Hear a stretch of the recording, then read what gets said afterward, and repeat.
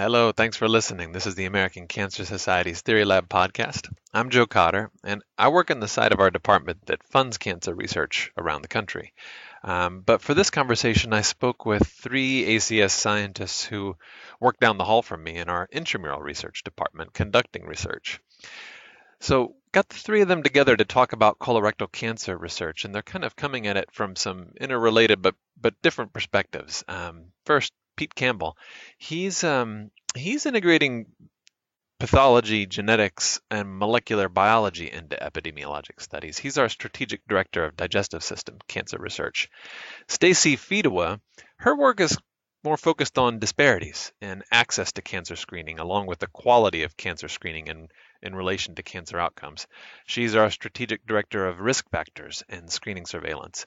Last, Becky Siegel. Everybody knows Becky because she's the lead author of our annual cancer statistics article and Cancer Facts and Figures publication. Um, she's our strategic director of surveillance information services. So this was a fun conversation. We started by asking them what are the most important unanswered questions in your field?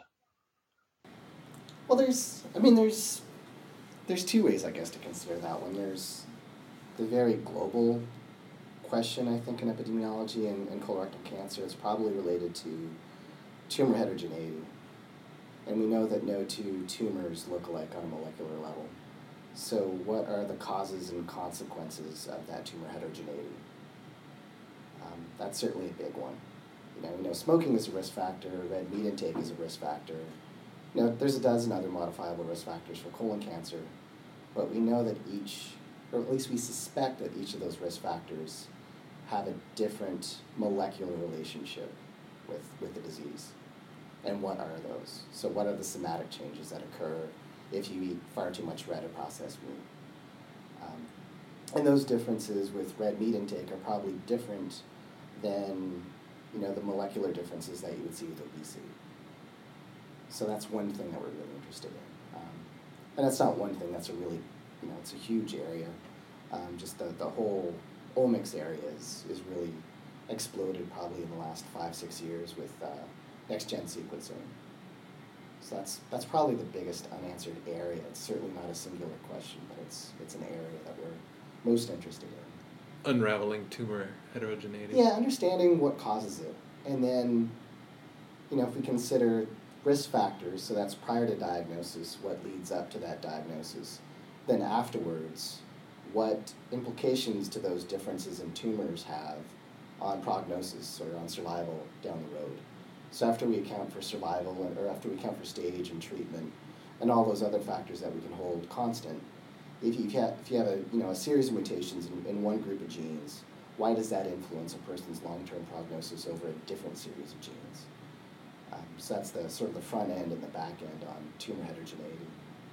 Is there more heterogeneity with colorectal cancers than with other cancer types? It's a good question. It depends on which ones you want to compare it to. It's probably, a little more heterogeneous than, say, breast cancer or lung cancer, and perhaps melanoma. The TCGA results would probably be the best to compare that to. I can't recall, off my mind exactly which ones were the most heterogeneous. Colon was like the upper, 25th percentile from what I recall. I'd have to look at the results though to be sure. But within colon tumors, there's, just considering like the somatic mutations alone, there's 100-fold difference between the most hypermutated tumors. So that would mean, every 100,000 base pairs or so, there's a new mutation at the extreme end. And then at the other end, you can go almost to 1 million base pairs without seeing a mutation. And those would be two tumors that otherwise had the same stage, same histology, same subsite, same age in the patient. So that's been pretty fascinating to look at. Yeah. Have you looked at it by race, ethnicity at all? So I'm wondering, like... Not so much yet. So TCGA is probably the best comparison here. Most of these patients so far have been largely white. Okay. Yeah. We've just finished, in CPS2, we've just finished targeted sequencing about 800 samples from people in CPS2 that were diagnosed with colon cancer.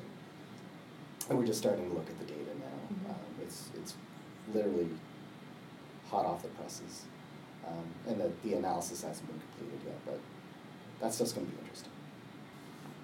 Yeah, no. You look like you're about to say something. No, we hear about CPS2 all the time, and we hear about CPS3 all the time now. It just really, it kind of blew my mind for a moment that this stuff from CPS2 has still got so much more meat on the bone. It's an incredible resource, and CPS3 is only going to be bigger. Yeah. But it is so much newer that there are not that many cases that have been identified yet. Yeah. So I think in CPS3, which only ended enrollment in 2013, we have about 100 colorectal tumor samples in-house. And from probably all of those patients, or very close to all of those patients, we would have had a pre-diagnostic blood sample drawn as well. So we're able to measure things in the blood that happened prior to diagnosis. We have extensive survey information years before their diagnosis, and then we'll have tumor samples from their colorectal surgery. And once those numbers get a little higher, we'll be probably well-powered, well-positioned to do a lot of more detailed omics omics, environment, tumor sort of studies. So that's just going to be very exciting down the road. So to narrow the scope a little bit from the interesting stuff that Pete's talking about, another area of active research in colorectal cancer is the increase in incidence in young adults. And this is in contrast to older age groups, 55 and older, in which rates have been declining since the mid-'80s because of changes in risk factors and the uptake of screening. But in people younger than 55, at the same time, you've had this increase that followed declining rates, actually. And so now since the mid-'90s, there's been an increase of 1 to 2% per year, pretty consistently. And because of the diverging trends in the older and younger age groups, you have this growing gap in risk. So millennials now have twice the risk of a colon cancer diagnosis compared to someone born in the 50s at the same age. And for rectal cancer, because rectal cancer is driving the increase, it's 4 times higher risk for rectal cancer. And no one right now knows why this is happening. Our sedentary lifestyle is, the obvious culprit, but the data suggests that there's something else going on.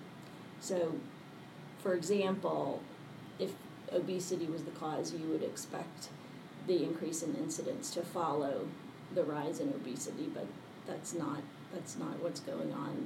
They're actually parallel, the timing of those two trends.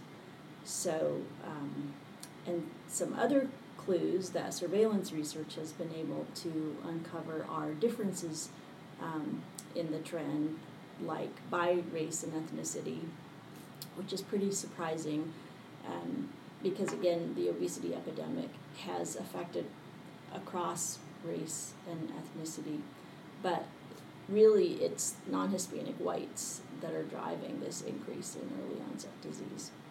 So that doesn't perfectly fit with obesity. And then another thing is some of the risk factors. What Pete mentioned, we know there are so many known risk factors for colorectal cancer, but physical activity is a very strong one. Physical inactivity is associated with increased risk of colon cancer, but at least based on data from older age groups, it's not associated with rectal tumors, and it's rectal tumors that is driving this increase. So you can actually say the same thing about men and women too. The rates are roughly equal in men and women. The patterns are equal, and the sex gap is much smaller. In fact, under age 40, there is no gap. Rates are the same in men and women, and then there starts to be higher rates in men in their 40s. Yeah, and if these increasing trends were simply being driven by obesity, we'd see the colon cancer rates increase more so than rectal. Exactly, because and more so for men than in women too. Right, because that's the pattern of right. Right. association that we see in those two subgroups. Right. And you'd also, you see it also for Hispanics. Right, and exactly. blacks more, 'cause- I mean, even Asians that have low rates of obesity, but Mhm. it's been increasing. So Mhm. across the board, there have been these increases. And if anything, the magnitude of the increase in obesity has been the largest in the Black community. So, this is U.S. we're talking about then. well, it is U.S., but there have been several studies that have come out of other countries, and we're doing an analysis right now that's looking at 40-some different countries, and you'd see the same pattern where there's either stable or declining rates in the older age groups and increasing rates in the younger age groups in about 7 other countries, high-income countries: New Zealand, Australia, Canada, Denmark, Germany. It's not exclusive to the U.S. at all. No. It seems like a very white, affluent thing that is happening. Right, right. Although you don't see it in some countries where you might expect it, like in Italy, rates are declining in younger and older age groups. So, and that could be because of higher use of screening in younger age groups. We're writing this up right now, and one of the co-authors mentioned that. So apparently there's different use of screening, more liberal screening in some countries in younger age groups. So we'll come back to maybe talk about how we can kind of pursue answers in these spaces. But I wanted to ask Stacy what you think about some kind of looming challenges. Well, most of my research is on colorectal cancer screening, and ACS just recently lowered their recommended screening age to 45, and it's to piggyback on what Becky was talking about. We have tried to see if younger people are just getting more colonoscopies, because it's not only used to screen for colorectal cancer, but other digestive issues. And we, based on some preliminary results, we don't think that it's driving it, because colonoscopy hasn't really increased that much in people in their early 40s, not at the rate that we would expect to explain this increase in colon and rectal cancer. Have insurance companies started going along with the recommendation? Well, that's another thing that I think is important that we kind of look at. I'm not sure if we have any information on that. Usually insurance companies follow U.S. Preventive Services Task Force. That's what the Affordable Care Act uses as their basis for removal of cost sharing. And the U.S. Preventive Services Task Force hasn't updated their recommendations. I think that will be reviewed. I don't know when it's coming out. They've just started that process, and ACS and ACSCAN provided comments on the draft. So I think for the updated screening guidelines. So they're beginning that. Mm-hmm. So I think we'll see what how screening gets implemented in people 45 years and older. But I will say one thing that I think is important is that even people 50 to 54 years of age, so screening has been historically recommended beginning at age 50. Mm-hmm. But what we've seen is that people in that kind of young 50s age group, they are waiting a number of years to get screened. So less than 50% of people in their early 50s have been screened for colorectal cancer.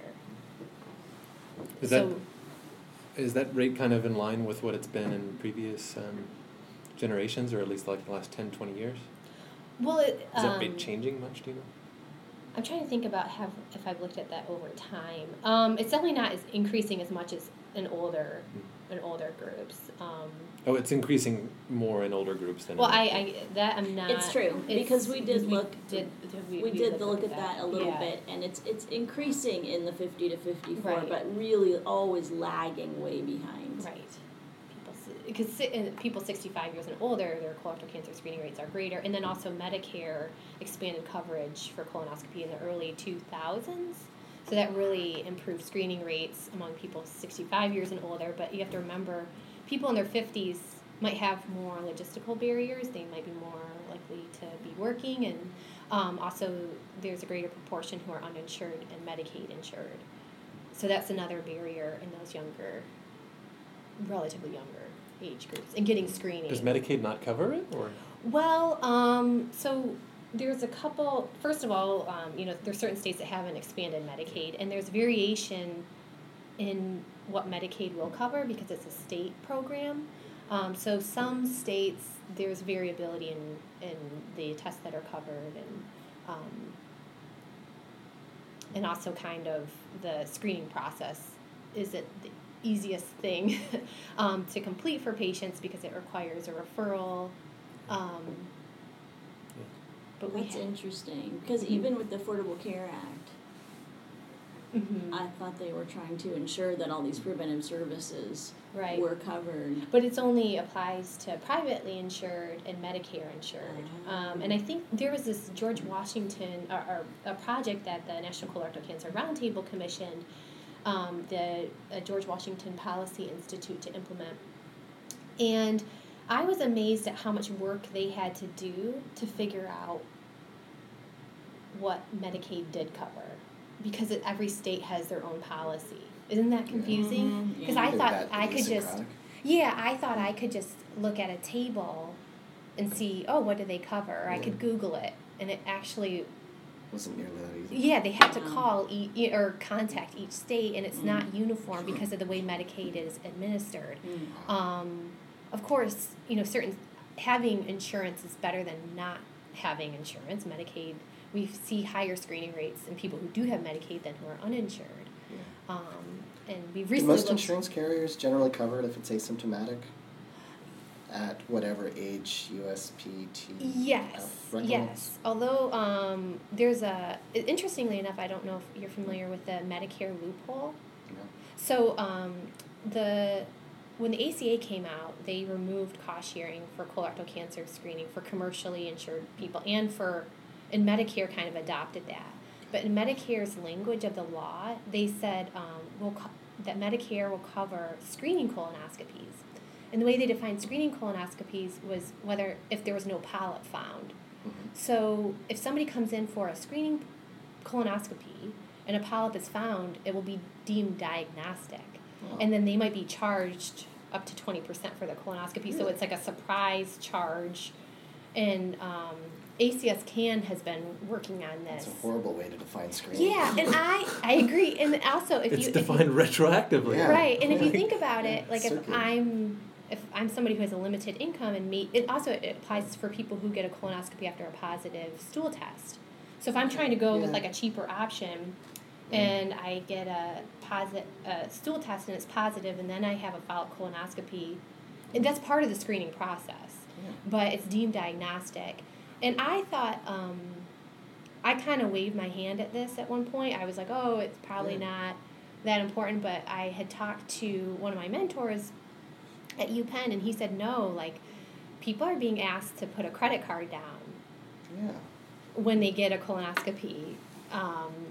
And that's just anecdotal, but I think that's a really important issue. Just in case you get some bad news, so we can charge you. Yeah, and it's the whole point of a colonoscopy is to remove a polyp. Yeah. So that's one thing that ACS is working on, and there is legislation pending. I think it's in the Senate that they are trying to get over this loophole, but they've been working at this for a number of years. Wow. And there's some really talented researchers in the Netherlands who wrote a really nice paper showing that it's actually charging people for colonoscopy is not cost effective. So they're trying to provide evidence to Medicare that it's a good idea to cover. Well, what you were saying about Medicaid earlier was surprising. Like, I know that there's variance across states that Medicaid is implemented and carried out differently, but I thought there would be some kind of central governing something or other that data from different states could be collected and organized in a way that made sense. But well, that's what the George Washington researchers did, but I I'm But I they had was to collate all that data. Yeah, It it's wasn't- and that's where I think like Medicaid is confusing to me at Yeah. least. And I should say I'm not an expert. I haven't used Medicaid claims data or anything, but I'm just surprised at how much variation there is. And in relation to lung cancer screening, I was recently asked what's the variation of Medicaid coverage for lung cancer screening, and again, I'm Not a straightforward question to ask. no. Wow. So that's fascinating, huh? And And frightening. Yeah. we do have a paper looking at the expansion of the Affordable Care. So certain states expanded Medicaid, and as I mentioned, having insurance is better than not having insurance, even if it's Medicaid. And we did look at states that expanded Medicaid in relationship to colorectal cancer screening. We have some preliminary results that suggest that states that have expanded Medicaid are experiencing improved colorectal cancer screening rate for low-income adults.